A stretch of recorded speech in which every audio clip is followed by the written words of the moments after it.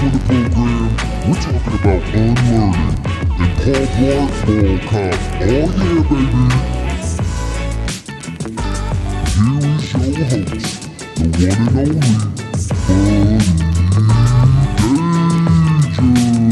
Danger. Oh shit! We're back! I'm back! Doing it again. We said we weren't gonna do it.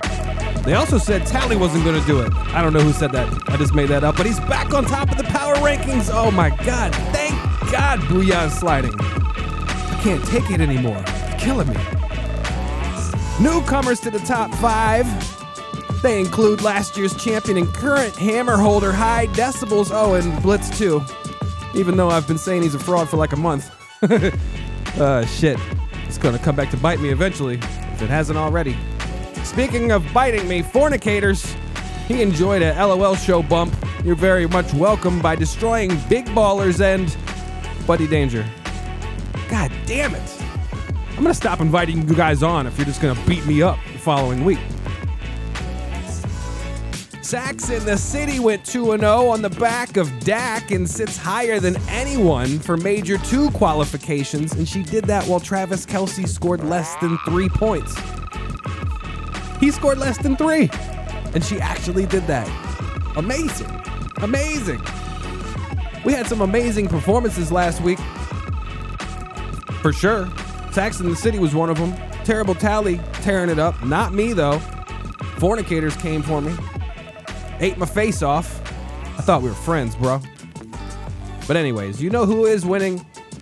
Santa Claus. Because tis the season already. You know?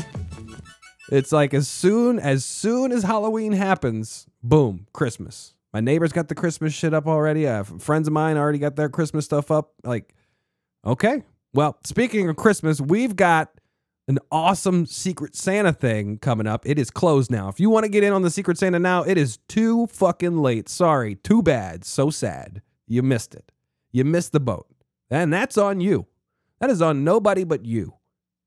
But anyways, to the 14 of us, hell yes. I can't believe we actually got 14 people to sign up for this. So we got 14 of us from literally all around the world who are going to be participating in this year's first inaugural Secret Santa. Now, if you want to watch and you want to join us, have a drink, you are still welcome to attend the holiday gala. You can bring a friend if you'd like. If you want to bring them, that'd be kind of weird and fun. Invite them along, all right? It's very easy. We're going to send out the actual information on how to join. It's going to be in Slack. So if you're familiar with #general, it's going to be in #general in that channel. Right there. Boom. You can click to join from your phone, from your desktop, from whatever. It's going to be fun. That is going to be on Monday, December 18th at 8 p.m. Eastern. All right. So that should be right before kickoff of Monday Night Football in a very important week. I believe that's either the wild card week for our playoffs or the week before. I'm not sure. It's right around there. It's going to be a super important matchup. I don't even know who's in that game. Doesn't matter. But there's going to be a lot of shit on the line for LOL. So we're going to get to watch that together on the video chat. But at the same time, that's when we're also going to open up our gifts. Now, everyone that joined the Secret Santa should have already received an email from Jackie that says who their match is. And later on this weekend, I'm going to update a spreadsheet. You guys are going to put your mailing addresses in there. Do whatever it takes to make sure that, you know, your name isn't on there, no return address or anything like that. I guess that would be a good idea. Some of you had some other ideas. High Decibels is going to get a courier. That's pretty tight. This is going to be fun. All right. And if you can't do it where you're hiding your name, that's okay. As long as the gift is hidden, you know, that's good enough. That's good enough. But I can't wait for that. Last week, we also kicked off the Elite 8 in the Cup. I ran down all of the matchups and I gave my picks, and I think I'm backwards on just about all of them. That makes sense. It's off to an exciting start. But that doesn't matter right now because we got 2 more weeks of that, right? So we're going to update you on the Elite 8 in a couple of weeks. Let this shake out. Maybe my picks are going to turn around, even though Most of them aren't really close right now. But Major 2 qualifying ends this week. All right, Week 10 is the final week for Major 2 qualifying. Each qualifying period is 3 weeks long. So the first qualifying period is weeks 1, 2, and 3, and that qualifies for Major 1. And then this one is 8, 9, and 10. So what does that mean? That means that the only things that matter are weeks 8, 9, and 10. It's as if it were the start of a new season. So that's kind of an interesting way to look at it. So if we're only looking at standings for the last 2 weeks and then this one, right now, on top of it, almost guaranteed, I believe, probably, a spot in Major 2. We've got High Decibels and Terrible Tally up there in the same level. Congratulations. And those are 2 people that are in Omega right now and would love to win Major 2 and lock that down, because winning a tournament is fucking hard. So if you can get a win in a major like 10-foot did already, 10-foot little person, if you can get one there, that's awesome. Then everything else is just icing on the cake. So we got High Decibels and Terrible Tally. They're 4-0 in same level. And then down here in the farm, in the mud, we've got Sax in the City and Fornicators. All right, man. You're enjoying that bump from the show last week. I know. I wish I could. I get no bump. No bump ever. All right, so those 4 people, those 4 teams, they are probably going to be making it into their respective majors. Couple of other teams that are probably going to make it in the farm. We've got Tutties, who's at 3-1. Good for Tutties. Had a rough season so far. A little bit rough, a little bit mediocre, a little more rough than mediocre. Big Ballers, also 3-1. They will probably both be in. That's my guess. So if we're looking at the farm, Sax in the City, Fornicators, definitely in. Tutties, Big Ballers, probably in. So that only leaves 2 more spots.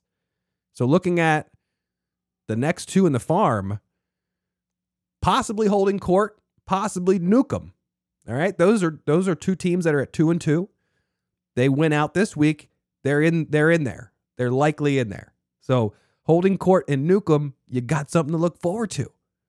All right, you probably asked yourself last week, am I sure about that? And guess what? You should be, because you might be in there, 2-2. On the same level side, you got teams like all these teams, actually rapid fire teams that are 2-2 in just the Major 2 qualifying. Smoking Blunts, 10-foot little person, Danger Crazy DC, Blitzed, Gone Deep, Bapes. Oh, and Coheeds. He's in the farm. He's 2-2. I saw Coheeds for just, I glanced and I thought he was in the same level. Man, I'm sorry. So anyways, this week, keep an eye on those teams. If I didn't say your team's name, then you're probably like 1-3 in qualifying, and you've got little to no chance. I'm sorry. I'm in there with you. I'm not going to be in Major 2. But let's think about this. All right. The way that it works, if you make Major 2, you're going to be up against all the other awesome teams that make Major 2 for the next 4 weeks. Let me remind you, the final 4 weeks before the playoffs. That's the dynamic set of games. So that is going to be set at the end of this week. So take your pick. Would you rather barely make it into the major and likely have a slightly harder schedule for the final 4 weeks of the regular season? Or would you just rather barely miss the major and perhaps beat up on a bunch of jabronis for 4 weeks? I don't know. I'm at least from someone who's sitting at 1-3 in qualifying and has no chance basically to make the major. I'm trying to silver lining it, right? Why not? I don't want to go up there. You guys have fun. I'm going to try and win Lil Ham, which, by the way, when you think about it, we've been loving on the name Little Ham, and I literally just thought ham is like short for hammer. Lil Ham, Lil Hammer. That's double entendre. Love it. All right. So this week, I wanted to talk a little bit about a concept that I like to think about sometimes. At least this year I have. It's called unlearning. That's an actual word. You can Google it. Google says it's real. But I like to think that there's a difference between unlearning something and learning something new. Those are 2 different things. Learning something new means that you don't have to actually change anything you were doing before. You're just doing something else on top of it. And that's not the same. With fantasy football, which, I try to relate everything to, I feel like there's just so many different things that you have to unlearn as you progress, right? As you get used to fantasy football, not only are you learning new things, but at the same time, you're unlearning a bunch of shit that you've literally just hammered into your skull for years and you thought it was the way to do it. And you just have a Pavlovian response to ECR, and you just like start drooling every time you hear beer sheets. Like you have to actually work at unlearning those things. If you've fallen so far down some superstitious rabbit hole, AOL, shout out. You got to really work hard to get yourself out of that rabbit hole, and then you can put things on top of it, right? If you're just trying to learn new things and you're not really changing the underlying foundation, then you're not going to learn anything. You're not going to progress. You have to change. And I mean, in a personal way, humble brag, earlier this year, I actually successfully quit vaping. Now, this, actually was a long time coming. I had been vaping for, I don't know, like 10 years, 15 years, like forever. It felt like fucking forever. And before that, I was smoking cigarettes. So it was a huge nicotine thing. And this is like tons of people quit nicotine. It's nothing special. But I wanted to like just rehash how I did it. And it was my personal way was with bubblegum. I was just chewing mad bubblegum all the time. Bubblegum, bubblegum, bubblegum. But you know what that was? It was really just replacing the nicotine, which works. It does work, admittedly. But I wasn't fixing the underlying problem. You know what I mean? So it was literally like every time I got into a car to drive, I'm like, where the fuck's my gum? I need my gum now. Where's my gum? It was a problem. To the point where I'm leaving gum trash everywhere. I'm buying so much gum. It was literally like I saved no money from not buying vape pods. Like I was spending an equal amount of money on fucking all the different flavors of Trident. I'm trying them all. So it wasn't really fixing my problem. And it all culminated one day where I'm chewing some of the hottest cinnamon red gum you've ever had. And it is so good. I'm talking like 3 pieces at a time. And I have to go in somewhere. I take the gum out of my mouth. I fold it up in a wrapper and I tuck it in my pocket because I'm a decent human being, right? I'm not going to throw it on the ground. So now the problem is in my pocket, right? And I go home after my important business thing that wasn't allowing gum. I go home, take a shower, wake up the next day, do some laundry. Then I go to fold the clothes, and you know where the story's going. And the whole fucking dryer was full of cinnamon red gum. And God damn it, I cursed to the sky. It was the problem. It might as well be vape juice all over my clothes.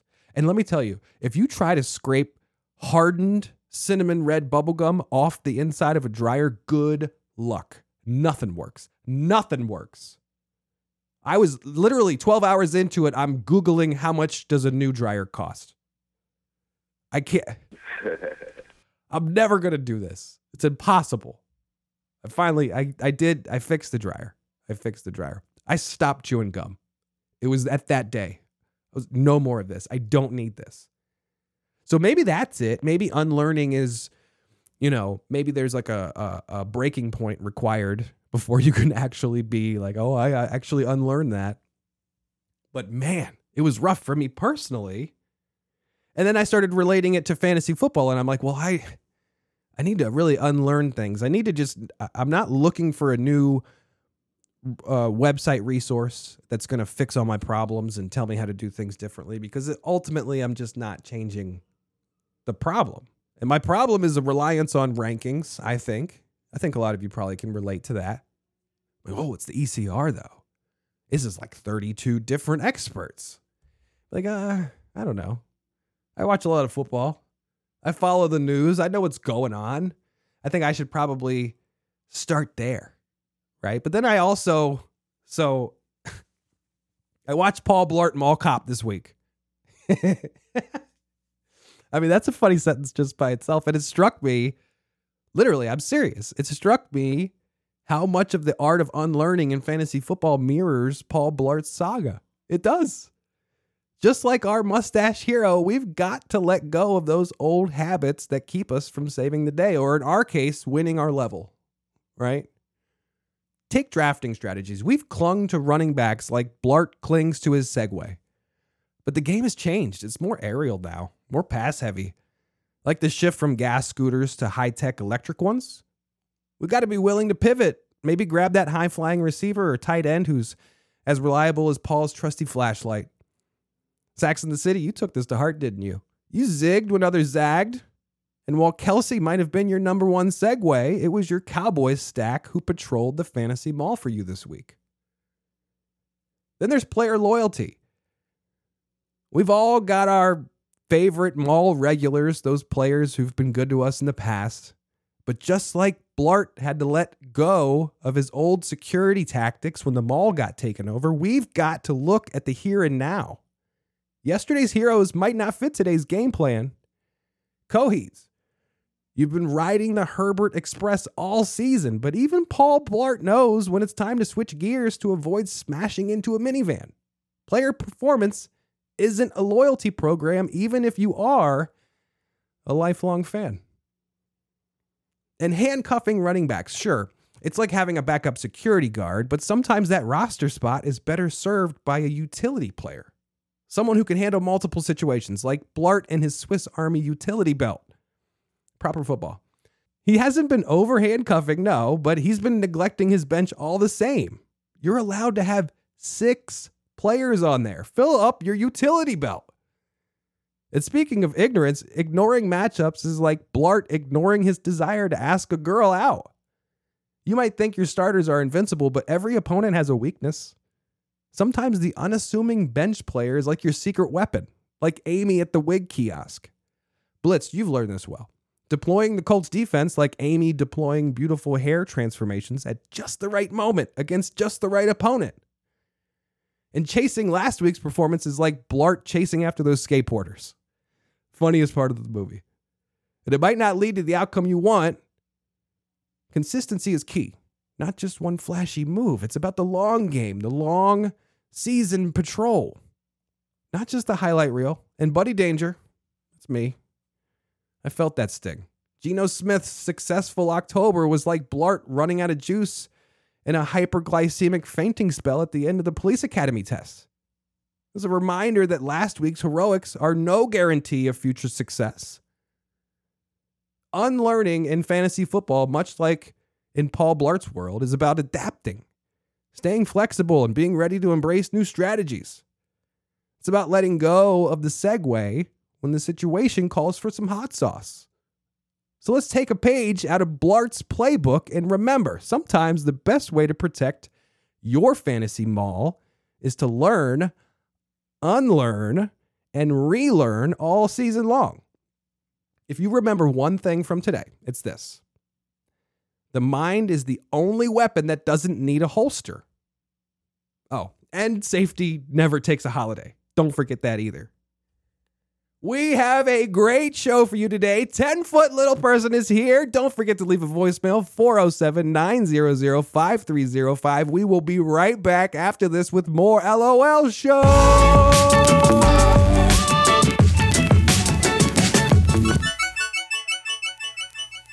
Paul Blart, Mall Cop. He's not the coolest. That's not supposed to be here. He's not the toughest. Oh, dear. But on January 16th, man, there's some crazy people trying to take over the mall. the only man for the I job took a sworn oath to protect this mall and all inside it. is Blart. Oh, that's not too bad. Paul Blart, Mall Cop. Rated PG.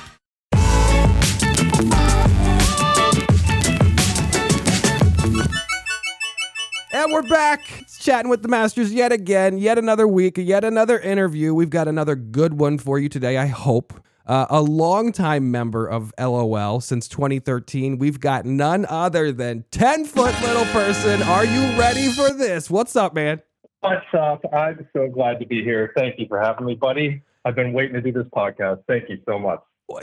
You don't have to thank me. The people want you. The people want, you know why I picked you this week is because you changed your name, right? So let's start there. You changed your name, and I'm just saying this for journalistic purposes. Your name was 10-foot midget, right? And you joined the LOL in 2013. It was probably more acceptable back in 2013, right? I think it was. Little People of America is a national organization promoting, obviously, the little people. And in 2015, I think there was an article that came out and how they were like on an official stance against the word. Okay. And so to be honest, I'm just going to be honest here. Like, it's never really crossed my mind as something truly offensive. And I know that makes me sound really, really ignorant. Totally fair. Yeah, I get it. But it's like, it's not.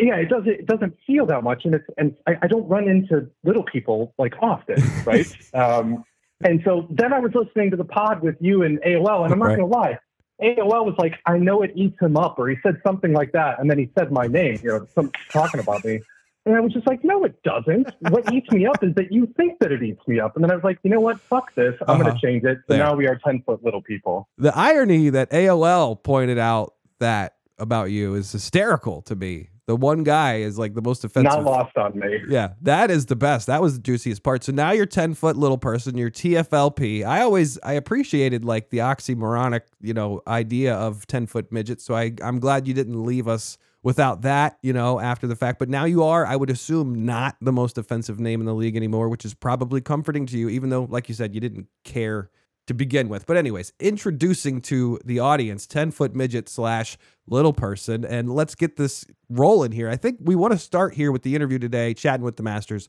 with where you've been, because I think that really defines you the most out of everybody here in the league. I know Proper Football has done some gallivanting. He's over there in Europe and he's bouncing around doing the NFL thing. But for you, I don't know. I feel like it's more extreme. So let's start at the beginning and before the beginning, like before you met anybody in the LOL, where did you grow up?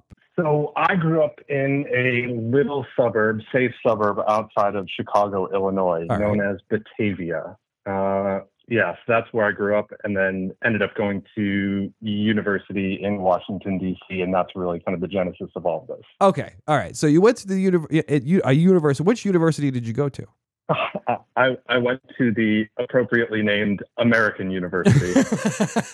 That's awesome. Splash. I wish, that should be in Florida. America University should be in Florida. That's just what I'm thinking. But all right, so you were in DC. You then I assume you met High Des. How did you find your way into the LOL? Yeah, okay. So I was in a band in university, and my drummer, Emerson, worked at the Mandarin Oriental, and he ended up meeting High Decibels. He ended up meeting Proper. I think he met, heaps of people through that. And then, it only took a matter of time before Emerson ended up moving out of the house that I lived in, and High Decibels ended up moving in. We made some music together, and then one day he was like, hey, you want to be in the best fantasy football league ever? And I was like, without doubt, let's go. All right. So you actually lived with High Decibels. What was that like? Yeah, it was great. I have a deep cut track of him rapping over some song that we played in our basement. It was great, man. He's super awesome. We all love him. He knows how to drink lots of beer, and it was just super cordial. And I was just like, what could ever go wrong by joining a fantasy league with this guy? Yeah. Well, that's a good call. That's a good call in hindsight. So you were living with High Decibels at the time, that's an interesting, I'm sure that there's stories there. And then you join a league with High Decibels. And then how does the separation happen? What happened? Why did you guys separate? Why are you not roommates still? Just time just happens. Things happen. No, I honestly don't remember. I can't remember if I moved out or if he moved out first, but I eventually ended up taking a job that took me back to Chicago. Right. And I have a feeling that he was still in the place at that time. So that one's on me. All right. So you left DC and you went to Chicago. You're still in the LOL. You said, you know what? I'm not going to leave the LOL. You go to Chicago. What are you doing in Chicago for a living? So in Chicago, I'm working for a software consulting company. They specialize in CRM software, and I am essentially a glorified person who puts things on whiteboards and scribbles lots of lines and connects boxes and stuff like that, doing Salesforce implementations essentially. Okay. All right. So all right. So you're a sales guy. You're doing, you're selling these things, you're pitching these things, and you did this straight out of college? No. So I'm the delivery guy. Like now I'm selling, but like at that time, I don't know that anybody even gives a shit about any of this, but at that time, I'm just trying to make the shit work. Like that was my job. Okay. So you're making it work. Obviously, you made it work well enough because I would assume they promoted you to this sales position at some point. So while you're in Chicago, you're just learning the ropes. You're learning about the CRM thing. You're pitching it to businesses. At least you're telling them how they can integrate this thing. That seems like a lot for someone fresh out of college, but that sounds awesome to do in Chicago. So how long are you in Chicago for doing this CRM business?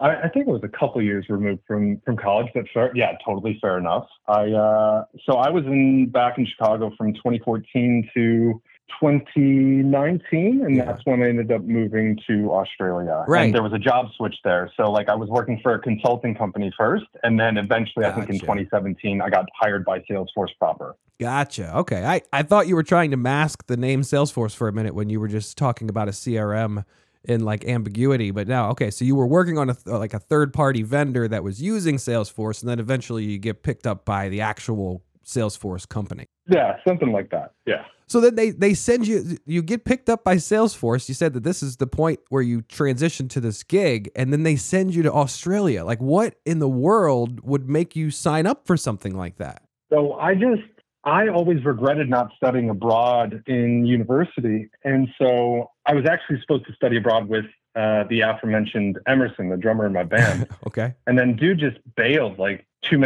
months before we were supposed to put down the deposit to go to Italy and study for like a semester or two. Typical drummer. And like the whole concept of being able to do that, typical drummer. You can never rely on them except for the beat. And so I just told him, the whole idea of like studying abroad at that point was completely lost on me, like doing it by myself. So I just bailed on the whole plan. And then once I got hired by Salesforce, I realized like it's a global company, global offices. I'd heard some kind of ramblings that like people would be able to switch to different locations. And I said, why wouldn't I go for an opportunity like that? And then I just kind of looked at a map of the world and was like, where's the least likely place that I ever thought I would end up? And in the upside down is essentially where I landed. Yeah. So let's pause there for a second. So like you're in Australia for, you said 2019. So you were there for like 4 years, basically. Like what? And those 4 years we had a worldwide pandemic. So there's like a lot of other shit going on. But what is like, from an outsider's perspective, I feel like Australia is like the Florida of the world. Like the Florida, if it were a country, is Australia. That's just my perspective from like the media. But what was it like? What do you remember most about living in Australia? Oh man, I still think back on it fondly. It was it's just the greatest place ever. I don't know if you could say that about Florida. I know Florida's pretty good, but it's like if Florida had like a more communal sense of like citizen involvement and like well-being and care for your neighbor, like that might be a pretty good comp. We don't have that. Yeah, we don't. The people are super lovely. No, like right. Just Google Florida, man. Like you're not going to see a lot of that in Australia, at least to that extreme. So, it's just the lockdown was awful. So I think at least in Melbourne, where I was living, it was at one point like the most locked down city in the entire world. Wow. Like we had this very just shitty lockdown experience. Couldn't leave the house for like probably about a year and a half unless you were going to get groceries or get a job.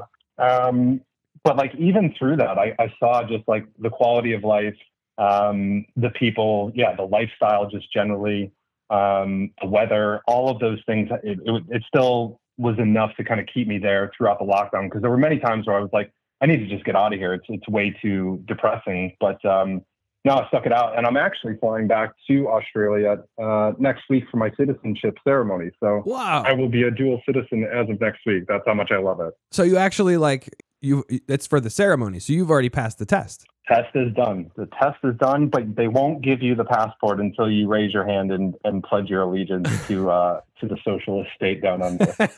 So what what made you want to do that? I mean, was it just that the community that you fell in love with and it made you want to be a citizen, or is there some sort of like tax reason that you want to do this? Come on, there's got to be something here. It's definitely not tax related. I'll tell you that. Like they definitely, socialism light. So they tax you a bit harder, I would say, in Australia as opposed to the States. But I think it was just kind of the flexibility of life, and just knowing that if I ever wanted to kind of expand my family and have new opportunities and just have some flexibility. Like that's something I wanted to give, not just myself, but I suppose my future family. The other thing is like, and this is going to seem ridiculous, but this is how far removed I am from the States. It's like, I don't know, you just hear about everything that happens in the States. And I know it's like, the gun stuff and blah, blah, blah. I'm not trying to get into that argument, but like when you're far removed from it and you just see snapshots of America on TV, even if you're American, you start like identifying with how the rest of the world looks at America. Like it's just a crazy place sometimes. So, I don't know if that makes sense, but I wanted that flexibility where if I didn't want to go back to the States, I had another place to call home. All right. I mean, I guess that's fair. And, if you're not living in the filth can look pretty disgusting. And I get that. And yeah, we got a bit of a gun problem here in America.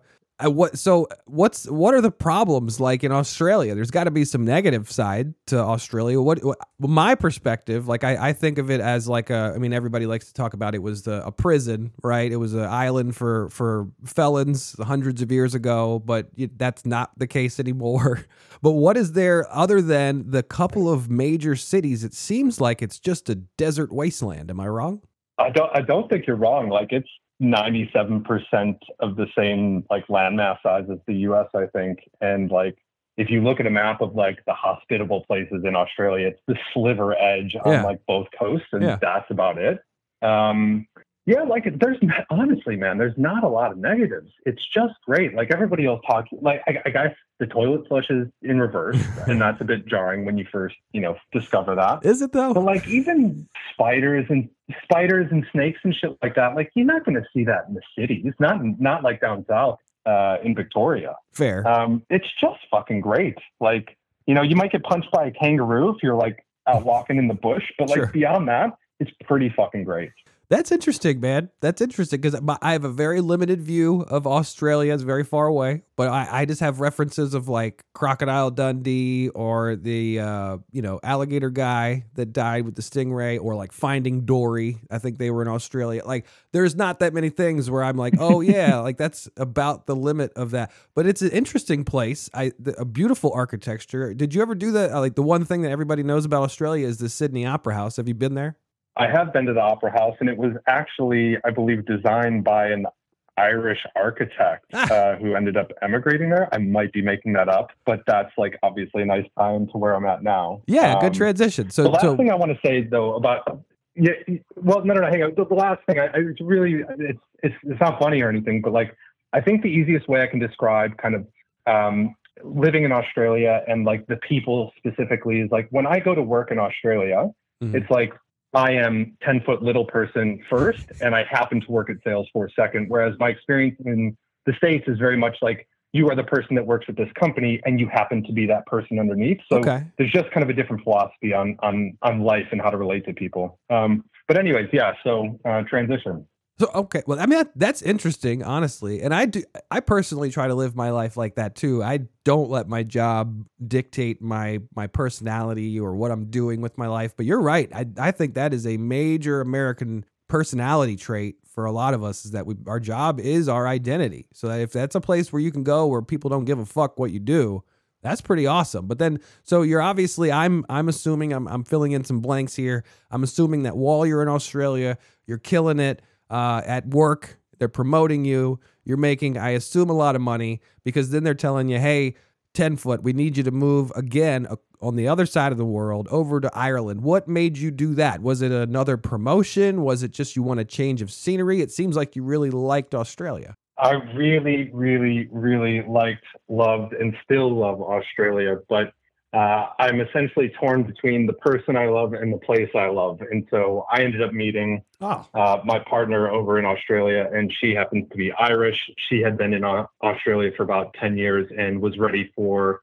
a stint back home. And I was like, man, you're just way too good to pass up this opportunity to see where Ireland goes and this relationship goes. So I'm madly in love with her. She is amazing. Splash. I wish you were here to be on the pod and say hello, but nobody would care about that. But yeah, so it wasn't work. It was actually my partner that that drew me over to Ireland. And so again, I just kind of raised my hand at work and I was like, can we make this happen? And a year later, here I am. Wow. Okay.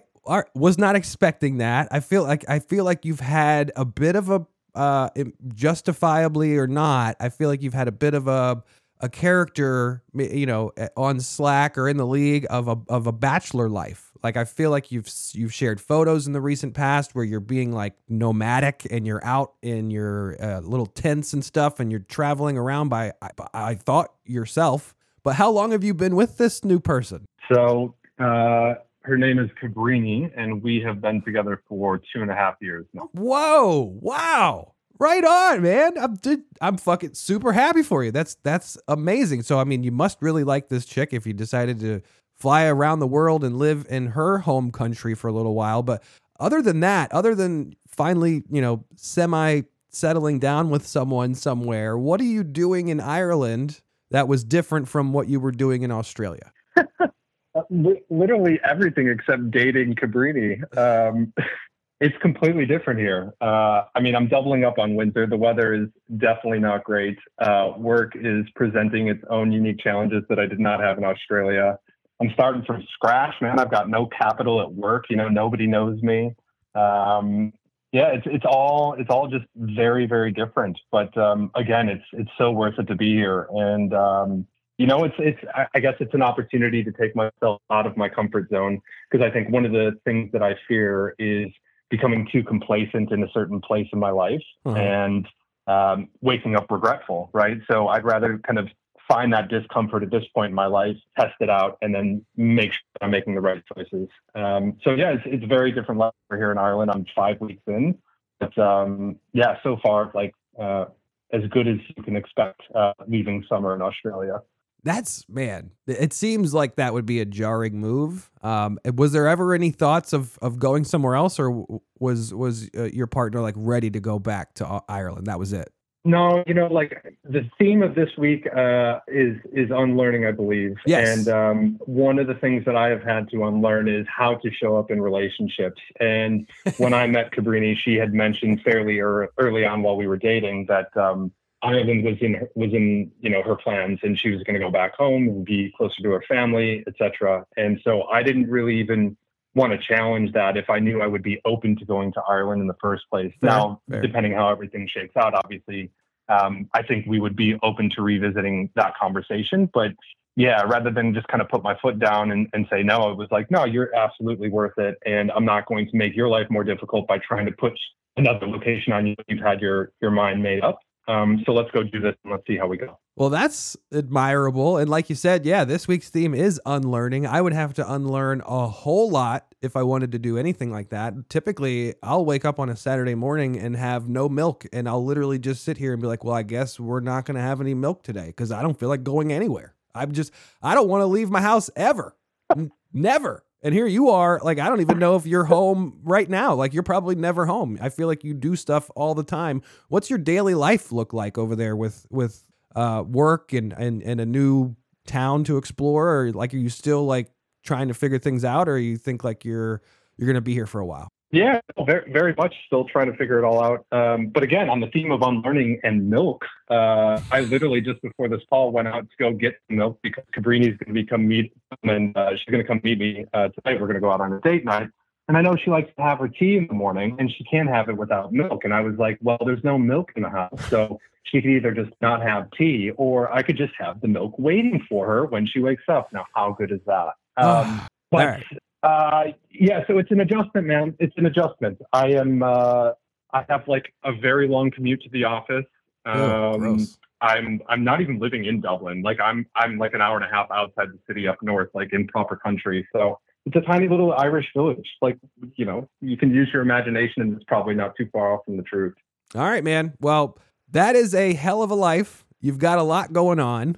And congratulations on all of it. Like that, I feel like you've got more, no offense to everyone else in the league, but 10-foot does more than you. He does. He does. He explores more than you. He's more adventurous than you. He's obviously a better partner than you.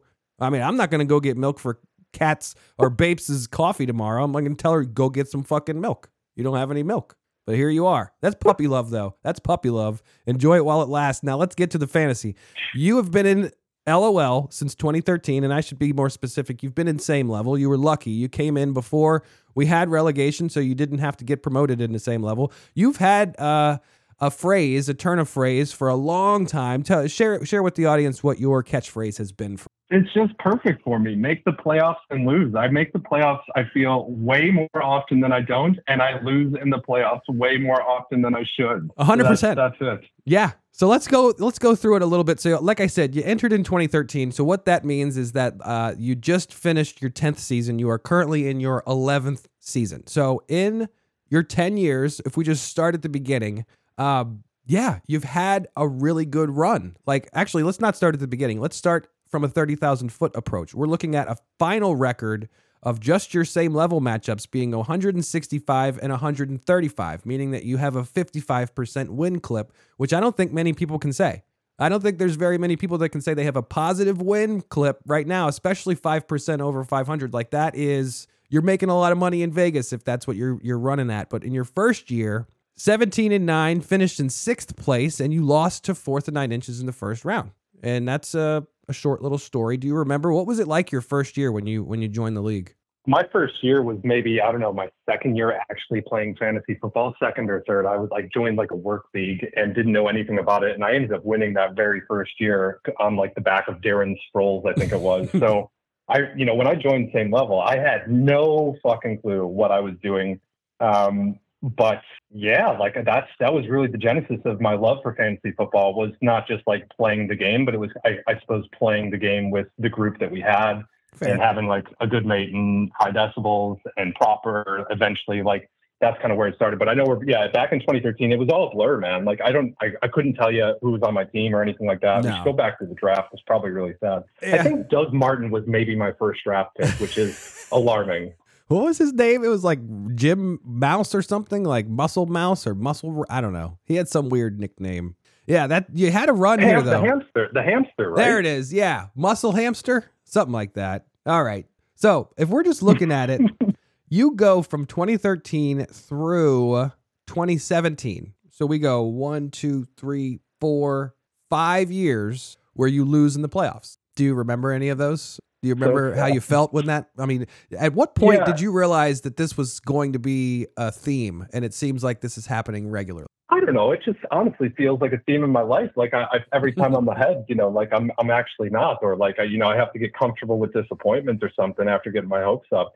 The most vivid memory, which isn't quite that vivid anymore, I think was the year 2015 is when I played Tantrums in the final. Correct. And I'm pretty sure that year it ended up being really close. And I had Adrian Peterson and whoever his backup was, which I don't think it wouldn't have been Madison, or Jerick McKinnon or something. Can't remember. But the point is, I had both of the running backs and I played one, and I had the option to play both of them that week. And I thought about playing both of them because I thought they would maybe split carries or whatever. And I was like, no, just roll with Adrian Peterson.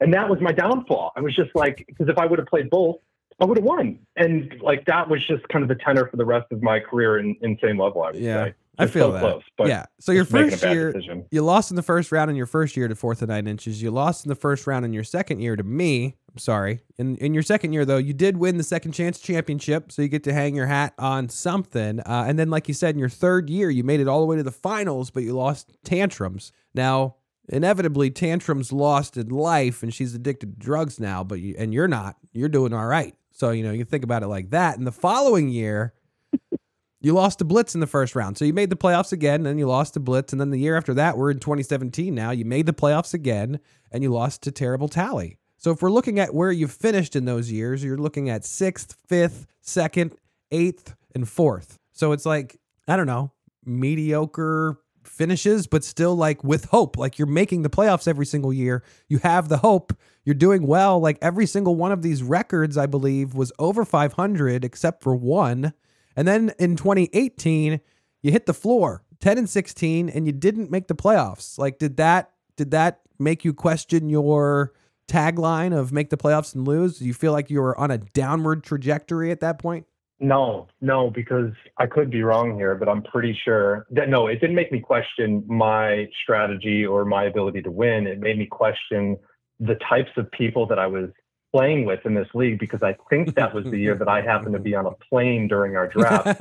And some of you may have conspired to have me take Tom fucking Brady as like my third pick in the draft, you dickhead. Well, it worked out for you. So, yeah, I don't want to... He did okay. I don't know if it did. And if that was the year, it wasn't great, but like I chalk all of my bad decision making from that year to something that had nothing to do with my choosing, and it was all your fault. I would do the same thing. The rest of the league's fault. But no, I kept the hope. All right. Well, then, so you kept the hope, and that was good because the following year in 2019, you did really well. You had a reverse. The year before you were 10-16. This year you're 16-10. You did great. You made the playoffs. You bounced through the playoffs super easily, but then you lost in another final to 4th and 9 inches, and that's just gotta sting. Like going 5 years in a row to the playoffs, missing the playoffs, and then returning to the playoffs and going all the way to the final for your second appearance in the finals, and then to lose again to literally the guy who won too much, 4th and 9 inches. That stinger, right? Such a dagger. Like, was very good friends with Johnny, 4th and 9 inches. But, he was competing for a repeat two-peat, and I just wanted to be the thorn in his side that prevented him from doing it, because he won in 13, he won in 14, he won in 18. And I was like, here's my big chance. And I just shit the bed. I just couldn't get it done. And it sucked. It was really painful. Yeah, I'd imagine it was. And the following year, it bared out. Like it seemed like you were down. You were 12-17 and you didn't make the playoffs. It was only for the second time since 2013 you didn't make the playoffs. And then we moved. That was obviously COVID. You're probably still getting adjusted to Australia at that point. So moving to Australia, losing in the finals to 4th, and then not making the playoffs for 2 years in a row because you didn't make the playoffs in 2021. You did win the Second Chance Championship. But then let's fast forward all the way to last season in 2022. You made the finals again. You made the finals. You lost to High Decibel 108-67, man. You got crushed in the finals. Do you remember that at all? Not that long ago. Yeah, selective amnesia, man. I'd like to forget it. No, like we all know what happened. We all know Damar Hamlin and the tragedy that unfolded. And, I would say at this point in the league, there was a lot of like contention, and, maybe we'll get into it at some point, but I feel like I like play a certain role in this league, and part of it is a bit, and part of it is like, kind of honest, and we can certainly unpack that. But like, that was kind of at the height of like some contentious stuff. And then I'm in the championship. The game doesn't even get played. I've got Jamar Chase that's playing, and I'm not saying it's likely to happen, but the man has put up 45-point performances before. And I was like, there's a chance. And then, like everything just happened. Like we didn't replay. And I kind of looked at it and I was like, that is a margin that I cannot make a compelling argument against. Like High Decibels, take the win. You deserve it. Yeah, that was a pretty big spread. I think we definitely, High Decibels conceded Omega in the opposite direction because of the same game. But if we're looking back on last year on Silver Linings, you did finish the year 19-12. You had almost 3,300 points, which is insane. You finished, you got the third place thing, but I think the most important thing from last year was that you won Major 1. Do you actually remember winning Major 1? Was that even on your radar, or did you find out way after the fact? I remember you telling me that I won Major 1. Like I try to stay tapped in, and I'm definitely doing a lot more to stay tapped into all of your kind of evil machinations, as I often call it. But yeah, like won the major, and I'm very delighted to have won it again this year, so that this dynasty monster that I'm building in Omega, I can carry forward its quint years and just destroy. So I was very excited about winning the major, and even more this year now that I know it's going to continue. So about that. So 10-1 Major 1 last year, and he won Major 1 this year in same level. So he's going to get to keep his franchise Ballspire rolling in Omega. And what are your thoughts on Omega so far? You're currently in second place this year. You've already qualified for 2024. You got Josh Allen, you got Bijan, you got Olave, you got Saquon Barkley. Tell me your thoughts on the current setup that we've got in Omega and your outlook for the future of Ballspire. Yeah, so at some point on Slack, I think it might have been you were talking about like you weren't thinking about it as like a dynasty thing, or I might be misremembering, but I was like, that's interesting because I'm like thinking about this in the complete opposite direction. Like I draft a certain way in the same level, and when it came to Omega this year, I was like, I've got to have a completely different philosophy. Now I forgot that it wasn't going to be guaranteed that I was going to be in subsequent years, so that maybe I lucked into kind of the way that I've drafted for the future, but. I was like, I need to go young. I need to get like young talent, and I want to build this thing for like the long haul. I think Omega's great, man. Like I've given you a lot of shit. Again, half trolling, half not on some of the stuff that we've done in the league. I deserve it, but I'm like wholly appreciative of it. No, you don't. You don't. Like some of the trolling is fun, but like the non-trolling stuff, it's really great, right? So I think what we've done with Omega, like. Putting this kind of D&D overlay and these like RPG elements, like I'm a massive gamer. I absolutely fell in love with all of that. Travel penalties, looking at like different modifiers that we could put into the following year. I'm really, really, really enjoying it. I think there's an opportunity to fix CBS's rankings because I've been staring at this thing and I didn't realize that I actually don't have the right ranking in standings in CBS. I thought I was like, I'd only lost one. But yeah, like Omega's been great this year, man. Fucking genius idea. Listen to him, folks. The man speaks the truth. Omega is serious. And speaking of Omega, there's about to be another way to win, and that's Major 2. It's starting in 1 week. And if you're qualified, you can check. You could be qualified. I think 10 foot, you're right there on the line right now for qualifications for another major victory. That'd be pretty sweet. So everybody, if you want to get in Omega, focus up. Major 2 is about to start. So let's get back to your same level team before we get into the 1st and 15. And this year, you are currently 9-9, and you're in 6th place. So you're right there in the middle, right around your 55% win percentage overall.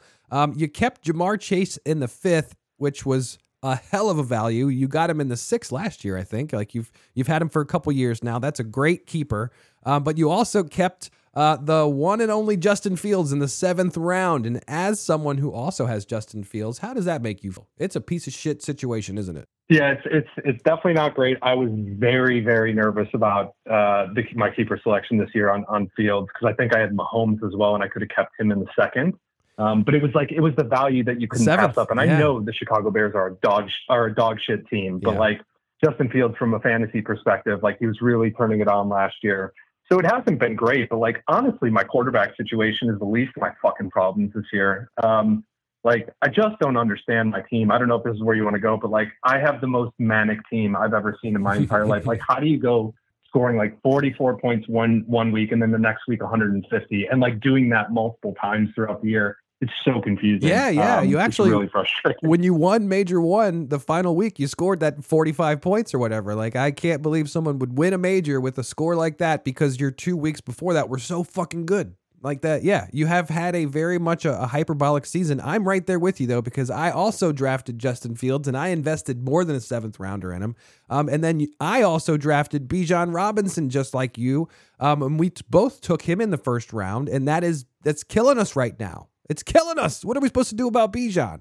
It is killing us. And if I have the time, I'm going to throw up a new segment that I'm going to propose we do each week during the voicemails. Right. And I'm going to address that Bijan situation during the voicemails head on. So I suppose stay tuned for that because it's fucking hot garbage. It's so frustrating. It's killing me. What is Arthur Smith doing? What is he actually? Why is he coaching? I don't know. It makes no sense. Like, go get another hobby. You're a billionaire. Stop it. He seems like he hates it. He seems like he hates fucking NFL coaching. He hates football. He hates all of it. He's perturbed by any question. He hates the fact that he can't, like, nobody is ever going to look at him and be like, wow, you did something good on your own accord. He'd rather run the Falcons into the ground than anybody look at him and be like, oh, you're just doing good because you got a handout from your father because he like owns FedEx, and you got gifted Bijan Robinson and Drake London. He'd rather just run this team into the ground on his own accord. This guy is so frustrating. Anyways, I'll save the rest of it for a voicemail. He makes me so angry. He's a piece of shit. And he looks like a fucking potato face idiot after he shaved his mustache. And he had a bad mustache. He should have just kept it. Anyways, all right. We're going to get into everybody's second favorite segment of the episode, and that's First and 15. All right, and this is rapid fire questions. You're going to answer them as fast as you can. Unless you can't, then you can take your time. You get it. All right, and you have to be honest. First question, and a lot of this you're going to notice are themes around places that you've lived. All right, and we're going to try and suss out which one you like the most. I think we kind of know, but we're going to figure it out. Question 1, roasted lamb, cottle stew, or deep dish pizza? Roasted lamb. I'm going to say yes, because deep dish pizza is not pizza. And the cottle stew thing, it looks like garbage. That's what apparently Irish stew, cottle stew. I'm sorry. Bapes would love it. She's a soup lady, but I don't know. Cottle stew. Have you enjoyed the food in Ireland yet? I've literally never heard of that. And based on what you just described, I hope I never have to. Sounds awful. Yeah, no, definitely the lamb. All right. I'm with you on that. I love lamb. I wish they weren't so pretty before you kill them. All right. So question 2, you took Breece Hall in the 4th round. The last time the Jets won everything was in Super Bowl III. What year was that game played? What is that question? What? 2003? What? I said that the last time the Jets won everything was in Super Bowl III. What year was that game played? Oh, Super Bowl III. Okay, yeah, I missed the question. Wouldn't have gotten it anyways. All right. Well, the answer was 1969. I don't know, 1960. 1969. Damn it. You missed it. I got it in there. Last week, Fornicators got it. This week, 10-foot didn't get it. 1969. Come on. If it's a question that you're not supposed to know, then obviously the answer is 69 somehow. All right. I won. Question 3. Name 2 U.S. sports teams with mascots from Ireland. 2 U.S. sports team with mascots. So the Irish and Boston Celtics. Does that count? Boom. That's it. Those are the 2. I don't think there's any more, actually, unless it's some like D3 school or something. Question 4. Name Australia's current head of state. Prime Minister Anthony Albanese. Nope, that's not right. Head of state. The head of state is actually the King of Australia, His Majesty King Charles III. That's a true answer. You should have known that. It was the Queen. You believe I passed the citizenship? I don't know. exam? I'm going to have to make a phone call. Question 5. All right. If you could steal any player to upgrade your current starting lineup, who would it be? I could steal any player and insert them into my starting lineup. Give me, I don't know. Give me, who's the guy? So I fell asleep and I forgot to put my waiver claim in. I don't even think he's going to be that good, but whoever Towley just got, spent $20 on him. Carry-on Johnson or Williams, or I can't remember his name. You know the what? guy in Baltimore. Talley's like the best team in the whole LOL, so I'll say you're probably right. That's a good, whatever he says, I'll go with that. Question 6, back to Australia. The Commonwealth of Australia constitutionally consists of how many federated states? Oh, citizenship exam part 2. What is it? Victoria, Queensland, Victoria, Queensland, South Australia, Western Australia, Northern Territories is a territory, ACT is a territory, and Tasmania. I don't know, 5? There's 6. 6 according to Wikipedia. Now it is Wikipedia. I don't know. 6, man. Sorry. Question 7. Question 7. All right. Chicken or fish? Give me the fish. That's right. I believe you had the chicken before, right? And we had a problem with that. Oh, yeah. I told you. I just covered up that story, though. It wasn't about the chicken. I'll leave that there unless you want to go there. But, I do want to go there. Fish. I know you did. You told us that, but not everyone heard that. I think you said it at the lottery. Go ahead. Tell everybody. There was a trip. Tell us the story. Yeah. So we went to the BGG in Ocean City, Maryland, had our in-person draft. It was one of my best memories of the last 10 or so years or whatever it was. And, on the way, I drove proper to, I picked him up from the airport and we drove over to Ocean City. And we stopped at this little shack and they were doing crab cake sandwiches or some shit, Nice. and a chicken burger. So I got the chicken because I didn't like crab, or I didn't know if I'd like it or whatever. So I got that. And then we go back to the place and we're all hanging out and we may have become a bit too intoxicated on multiple substances. And old Richie Rich over here, 10-foot little person, cannot hold it together, and just spent about an hour and a half in the bathroom. I think I fell asleep in the bathroom, but it wasn't because of the chicken. It's just because I was such a lightweight and I couldn't hang with everybody, and I was so embarrassed to admit that. I wanted you to say it again for everybody on the podcast, but yeah, I think you said that at the lottery, I died. It was just too funny because for years we just made fun of you for having the shits, but it was really just like you probably got super paranoid, anxious from too much weed. It's just the best story. I think no. I definitely projectile vomited, but it was not for the reasons I told you all for the last 10 years. All right. Next question. Question 8. How many playoff games have you won? Oh God. I'll say 9. You've only won 7. Question 9. How many playoff games have you lost? 1, 2, 3, 4, 8. So close. It's 7. You're 7-7 in the playoffs. You're 7-7. Son of a bitch. Doesn't it sound crazy that you're 500 in the playoffs and your slogan is make the playoffs and lose? It sounds like you do pretty well in the playoffs. I don't know. All right, quick Omega riddle. Next question, question 10. This Omega Stronghold is only a -2 point travel penalty west of Ballspire, but it's still one of the most isolated cities on the map. Which location am I talking? West. Mm-hmm. That's got to be Battle Jacks. That's right. I tried to switch up the Omega question this week with a directional one, and you got it. That's right. Battlejack, one of the only islands. Next question, number 11. How did you? No, hang on. Pause. Sorry, real quick. How did you make that map? It's freaking beautiful. Did you just grab it from somewhere? Or did you just have like Midjourney do it? 50-50. There's a community of map makers, and it's like an application, and you pay like $6 a month, and you can kind of like copy or clone another map, and then you can fuck with it. So it was like a combination of like something that already existed, and then I went in there and fucked it all up and made it different. But yeah, so like nobody does anything from scratch anymore. This is a ChatGPT era. It is great artist steal. Yeah, no, love it. Okay, cool. Yeah, next question. Let's go. Question 11. Chris Hemsworth, Michael Fassbender, or Barack Obama? Oh God. You gotta pick I one. don't know, man. Give me Hemsworth. What? Give me Hemsworth. You can't not say Obama. He's the only good thing about America in the last 20 years. All right? Straight up. Question 12. Name the superior time zone. Central Standard Time, Australian Eastern Time, or Greenwich Mean Time. I'll take Greenwich Mean Time, man. Like it's the 0. It's literally the standard for the rest of the world. How could that not be the best? You know what? I would normally say that, but this was a trick question. The true answer is Eastern Standard Time. It's the only champion. But you're right. If I were to pick a secondary one, I would go with -0, GMT. I'm tired of this. But you know what? Are you going to deal with I think, a -1? Doesn't Ireland participate in daylight savings time? They do. We actually just switched the clocks. So we just changed them on Halloween weekend. So yeah, there's that. Fucking daylight savings time. I hate that shit. All right, next question. Question 13. This is a long one. Listen up. The Falcons are on the Bucs' 38-yard line. They face a 4th and 4. There's 3 minutes and 37 seconds left to go in the game, and the Falcons are down by 4, so they can't kick a field goal. Which player do they target to get the first down? Arthur Smith, throw it off his head. Bijan catches it in the end zone. Game over. You know what? I want to hit the ding and the buzz at the same time.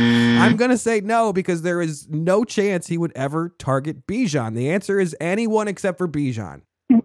Next question. Arthur Smith, man. Come on, give me the points. There you go. You got it. Fuck Arthur Smith. Next question. Question 14. Which SLFFL team will take home the hammer and which will be relegated this year? Oh, God. Tolly's crushing it. You can't argue against that. Tolly's absolutely crushing it. Also, Munchin of Munchin, I think has the best record in the same level since she's been in. So, also big shout out to Munchin. Yeah, she's really good.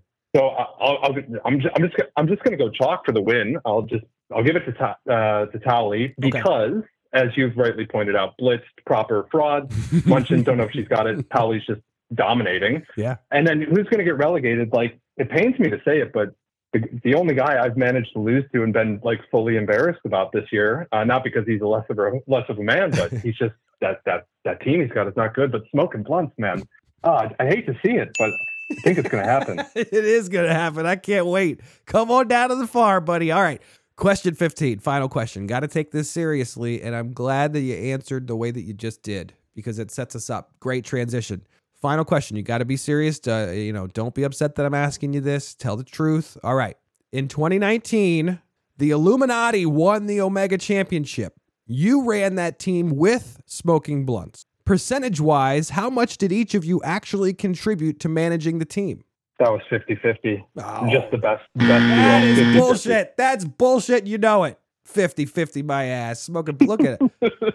You guys are going to go to the grave with this shit. I hate Omega. All right. That was first and 15. You definitely got the first down. Congratulations. And let's get into the final segment of this week. We have, and that's called Spread Total. And Spread Total, we are, just full transparency. 10-Foot and I are speaking way early in the day. In fact, we started speaking before the sports book opened for the week. So I don't have that in front of me. I'm going to have to pull it up on FanDuel, which is where we get our numbers from. And I haven't even made my picks yet. But that's lucky for me because you get to go first. I want you to give us your first spread pick of the week. All right, first spread. Is this a good time to tell you I don't actually know how any of this works, and I don't gamble, and I literally put my first bets on the sports book last week to get ready for this.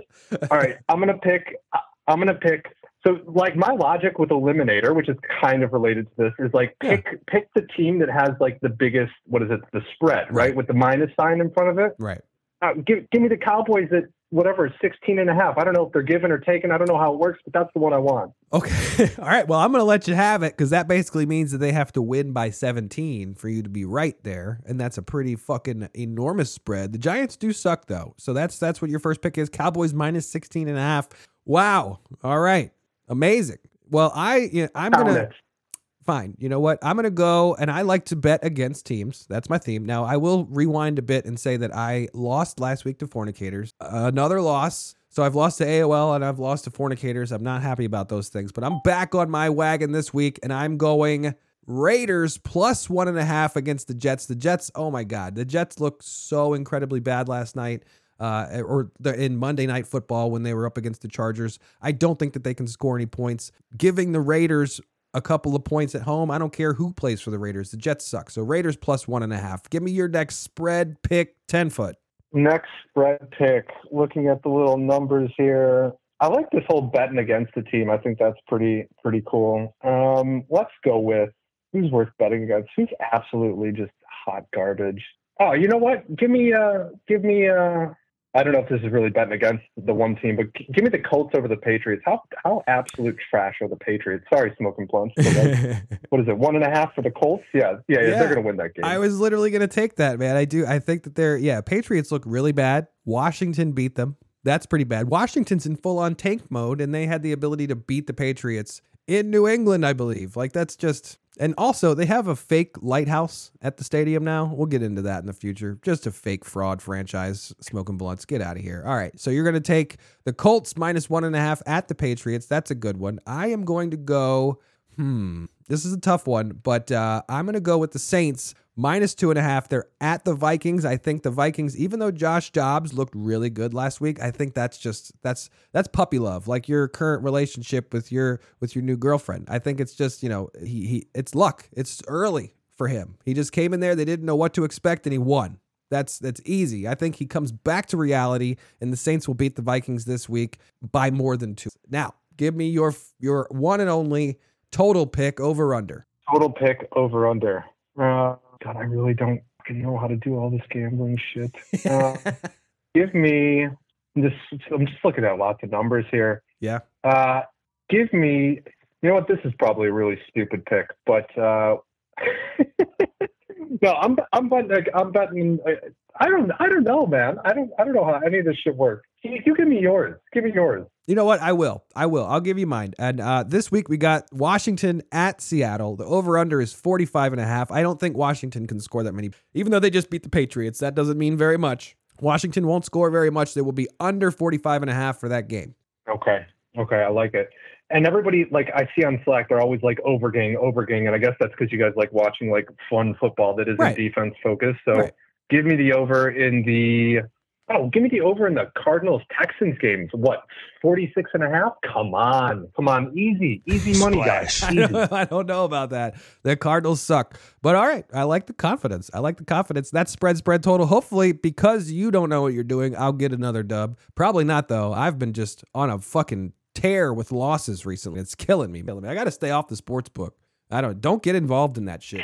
If you haven't, don't start. It's not good. Anyway. Oh, this was an interesting little interview because we did it so early. I'm not used to this. Normally I've got a beer in my hand, and then this week I've got a coffee in my hand. And yeah, I appreciate you finding time. You know, you're all time zoned ahead of me, so we had to set this up a couple of days in advance, and I'm sure everyone appreciates having heard from you. Congratulations on the move to Ireland. I thought it was just for work, which would have been very lame, but learning that it was for a lot more than that is very nice. I feel awesome about that. Honestly, I've always been a little bit sad about 10-foot. I'm like, he must be a lonely guy. He's out there all by himself in Australia. Now he's over here in Ireland. He's got to be, but no, this whole time he had someone. That's awesome. Congratulations on that. I wish you the best. I can't wait to meet her. I can't wait for you to invite her to our new baby level that's going to start next year. That's definitely happening, right? You're going to do that?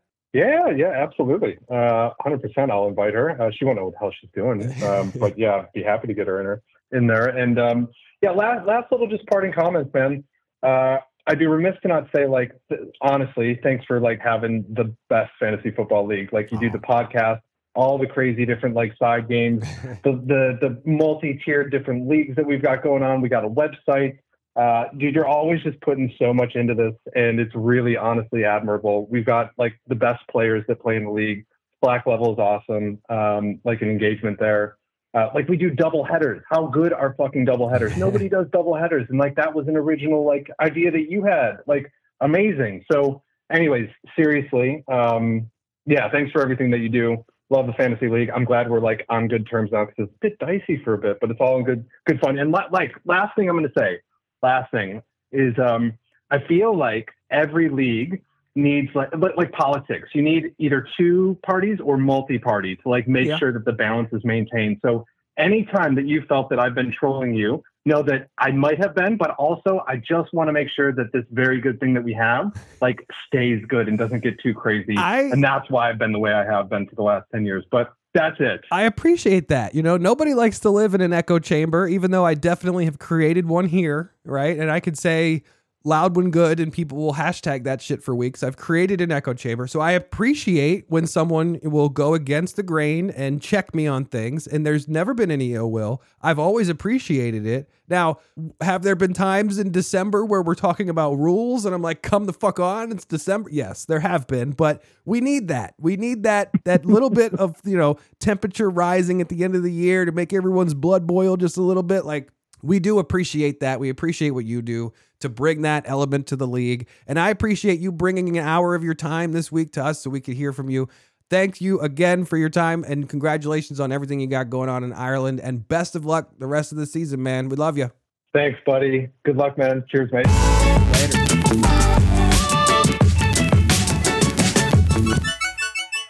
Discover what Paul Blart is made of. You requested a bottomless bowl of M&M's. Sugar level drops. So do I. Blart is big fun. Blart is big laughs. Monkey hopping it. Still got it. Blart is Vegas? El Gordo. RoboCop.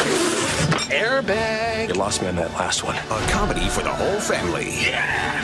Oh, that's clean glass. Paul Blart Mall Cop 2.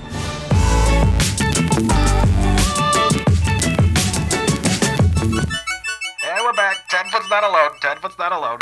Oh my God, we're back. What an interview that was. What an interview. 10-foot coming through in the clutch with an excellent explanation. We've been wondering. Honestly, I've been sitting here just worried sick about him gallivanting around the world. I'm thinking, you know what? This guy's all alone. He's got to be so sad, so alone, all by himself out there in Australia. Now he's going to go to Ireland. He's just searching for something. Give this guy something.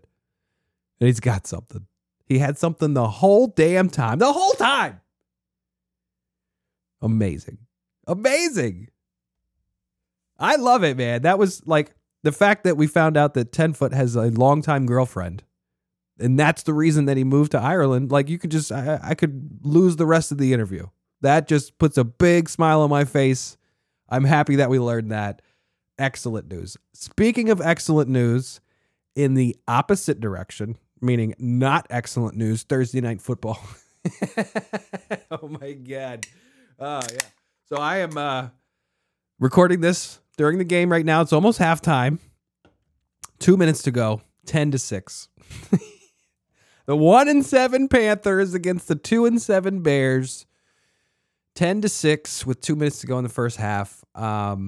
If this stays the way that it's going, it's going to hit the under. I think the total is like 36.5.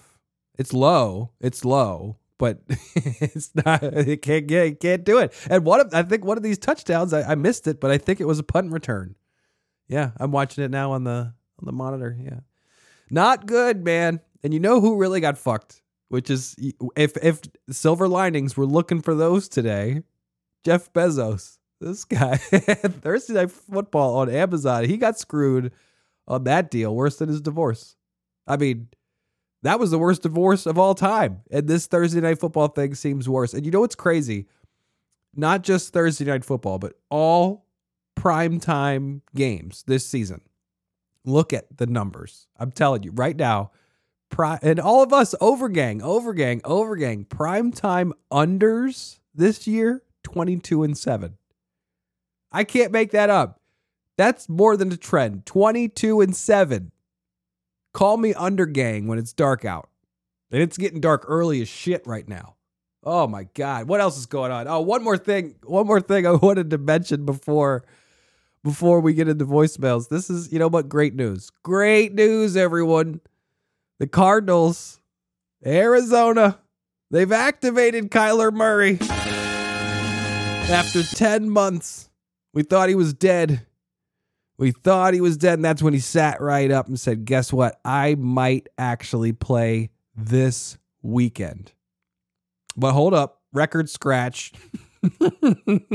As you listen to this podcast, we're going to release this podcast tomorrow morning. Also releasing tomorrow morning is Modern Warfare 3. You can't make this up. You can't make this up. The dude is gone for 10 months and he comes back the fucking day they release the new Call of Duty. I don't know. Fade the Cardinals. I feel like the public's going to be on him. If he actually plays, they're going to be like, oh my God, Kyler Murray's back. Fade him. He's probably already got platinum assault rifles. Wouldn't doubt it. Unless he listened to today's episode, that might help him. He needs to unlearn those habits. Just don't buy the game. That's how I quit Call of Duty. I just uninstalled, and then I just blocked it from all of my Google News. I said, stop telling me about it. Just don't tell me about it. I mean, maybe he's doing that. Unlearning. It's healthy. You got to really just, sometimes you just got to empty the pour. Just get all that shit out of there. Clean slate. No more Call of Duty, Kyler. Call it quits, man. All right. This is what you guys were waiting for. We're going to get into the voicemails now. We got we got some content here. All right. Some of them are long. Some of you guys found out that there's a 3-minute limit. Limit. There's a 3-minute limit on voicemails, FYI. It will cut you off right there abruptly. And then it will tell you that it didn't do anything. Ask Caters. All right. Without further ado, the voicemail segment, everybody's favorite. We got a few here. Let's just jump right into it with Caters. First message. 1, 2, 3 into the 4. W's in a row, so fornicators at the door. Ready to make a comeback, so watch out, y'all, because Cater's about to rip shit up. Dímelo, LOL, aquí en Miami, tomándose cafecito, un poquito de croqueta preparada. All right, yeah. Y haciendo la bachata. Tú sabes, bailando, having a good time, because fornicators winning 4 in a row, he can't stop, man. He can't stop, but unfortunately, he's going up this week against Stacks in the City. Ooh. And I know Stacks in the City has also won 4 in a row. But she's going to hit a sledgehammer because Josh Allen going up against Denver. Oh, yeah. Might be 6 in a row this week, guys. Yeah. And speaking of going up or coming up the standings and getting to the top,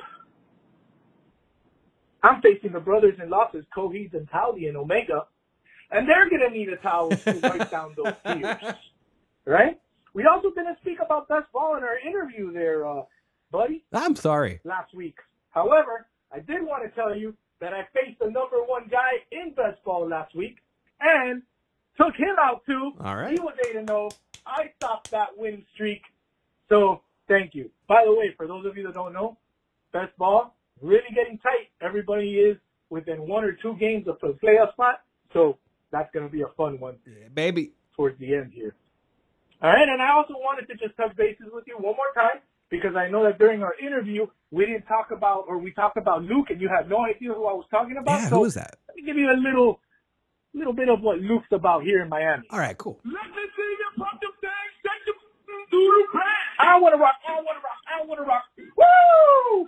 Dale! Fornicators up in here in Miami. We're doing this shit right. In case you guys still don't know who Luke is, I'm going to play another song, which I know you guys have all heard. All right? And you guys have definitely been jamming to it. Here we go.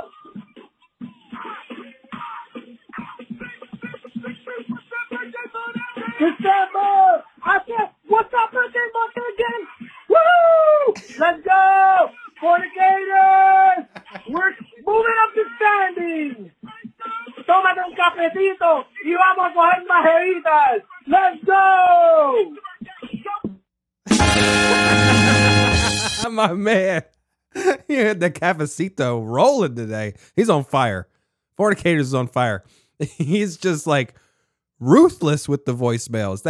I mean, the energy. He's not like aggressive towards anyone in particular. Just the energy that he brings. I love it. I don't even know what he's saying. I mean, it's a Spanish thing. I don't speak Spanish. I wish I did. God, I wish I spoke Spanish, but I just don't have the time to learn anything. I did learn that Fornicators beat me last week. I'm part of his 4-0 streak, and I'm sad to say it. But he is, he is turning it around, man. He is turning it around quick. And I mean, he could quickly be another one that jumps into that second major, wins it all, and locks up Battle Jack's retreat for another year.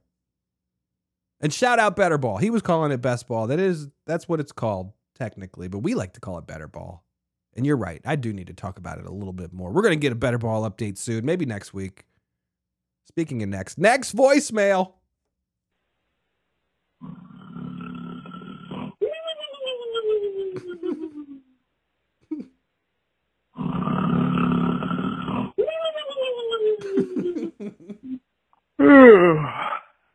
Oh, my bad.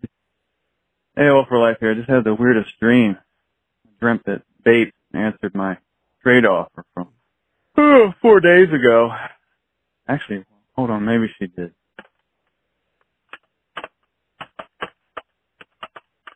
Calculating. Looking. No. It was all a dream. I used to read Word Up magazine. No, never mind. That's something else. All right, it's AOL for life. Out. All right, yeah. I didn't expect to get a voicemail from AOL that he's still sleeping over here. I didn't expect him to get a voicemail in here that had him quoting Biggie. That's like the last person I would assume. Right? That was Biggie, right? Used to read Word Up magazine. And also, yeah, so you sent a trade to Babes. And she doesn't look at that stuff. I'm sorry, guys. Like, she looks at fantasy a couple of times a week.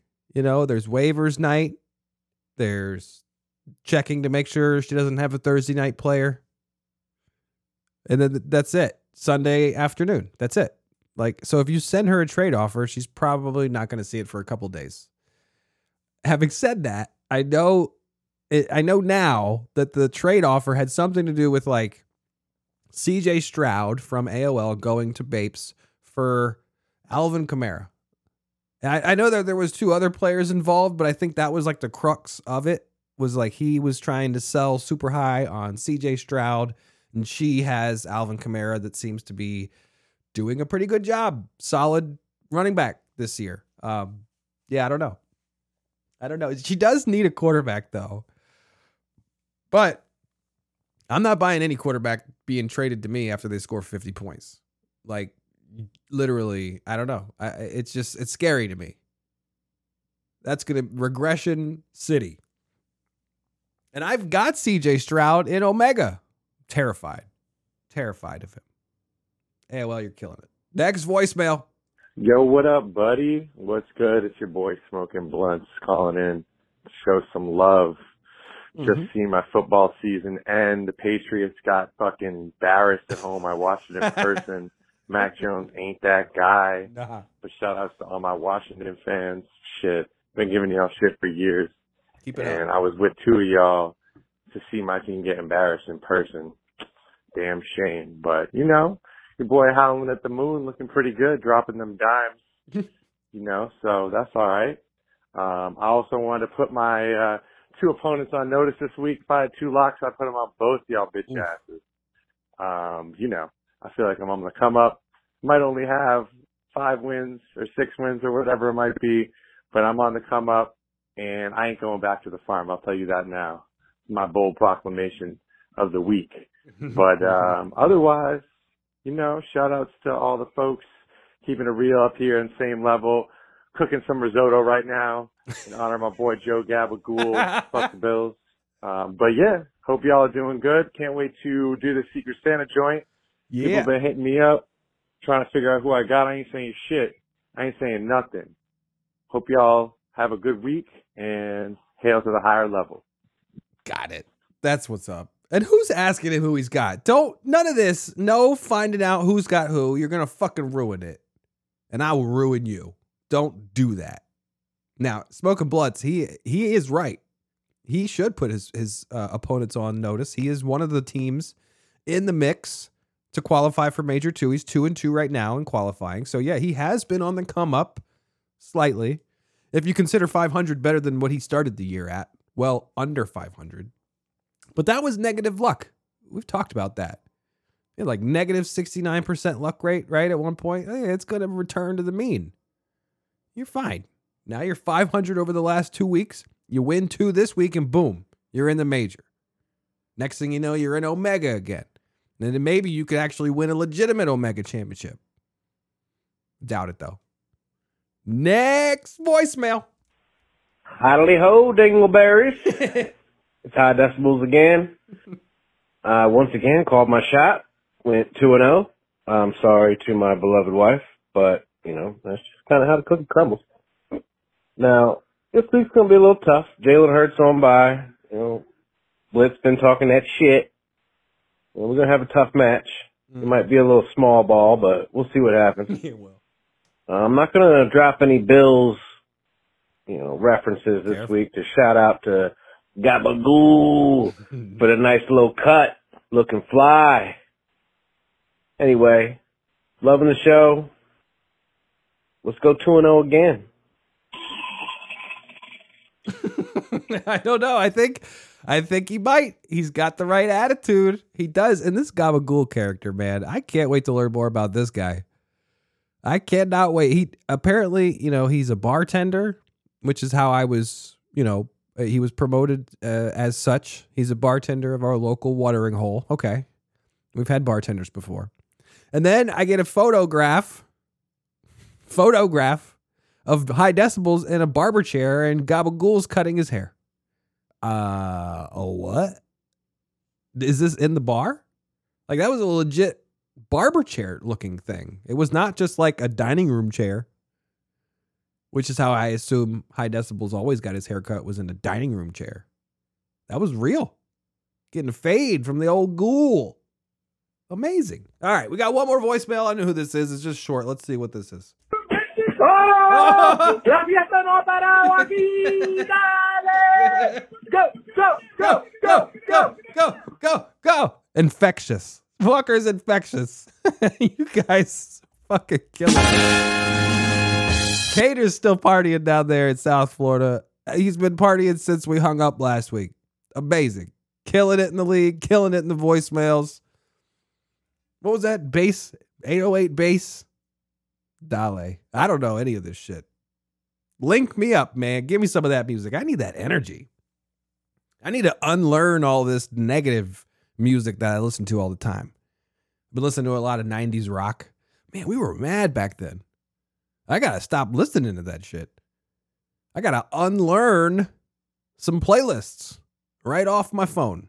Get it out of here. Like bubble gum in the dryer. Get it out of here now. I need positive shit in my life. I need that bass shit that Caters has. Send me some of that. But get rid of all this aggressive metal from the 90s. I can't quit the metal. It's too good. It's too good. But I mean, everybody would benefit a little bit from unlearning now and then. Wouldn't you agree? I agree. This is my idea. Also, Paul Blart was a great movie. I mean, I challenge any of you to go watch it. In fact, please go watch it and then watch the sequel, because that's what I'm going to be doing between now and next week's episode. I am so excited. I'm going to watch Paul Blart 2 with the kids. Apparently, he goes to Vegas. I don't know anything about it. I saw the poster, and he goes to Vegas. I don't know how he gets there. Is Amy there with him? And obviously, he's going to bring his daughter with him. But what about the other mall security? I don't know. It's too much. I'm excited. More excited than an MCU movie. I say bring back the Paul Blart universe. The PBU. All right. It's a long show. I thank you, 10-foot, for spending an hour with me this week. Oh, and one more thing. I woke up this morning to a message from AT&T that says I had over $200 in international calling charges on my plan. And Babes and I got divorced. Now, we've since gotten back together. We've reconciled. It's like a Kim Zolciak thing. I'm Croy. So yeah, I called AT&T. I got it fixed. I had to pay like $15. But holy shit, 10-foot, $200 to call 10-foot for an hour on an old-fashioned phone. I'm such an idiot. God damn it. All right. But anyways, I got to unlearn my phone calling habits and learn how to fucking call over Wi-Fi. And I also have to learn how to get out of here on time. Because we got to go. Got to get out of here, man. I got to unlearn saying too long. Now I just think I'm overusing the word. I'm saying unlearn too much. But I don't know. I got to reset. And that's what everybody should think about, man. Be Paul Blart. Be that guy, right? Don't forget. Paul Blart, I mean, the dude was a G. He saved everyone in the mall. Spoiler, I'm sorry. Safety never takes a holiday, he said. And safety should never take a holiday from your fantasy life. Be safe, but be aggressive. And if you ever feel like you're caught in a rut, or you don't know why things aren't progressing, you could blame yourself. But you have to get to the root. Empty that pore. Get it all out of there. And by doing that, you have to follow a process. And that process is called the unlearning process.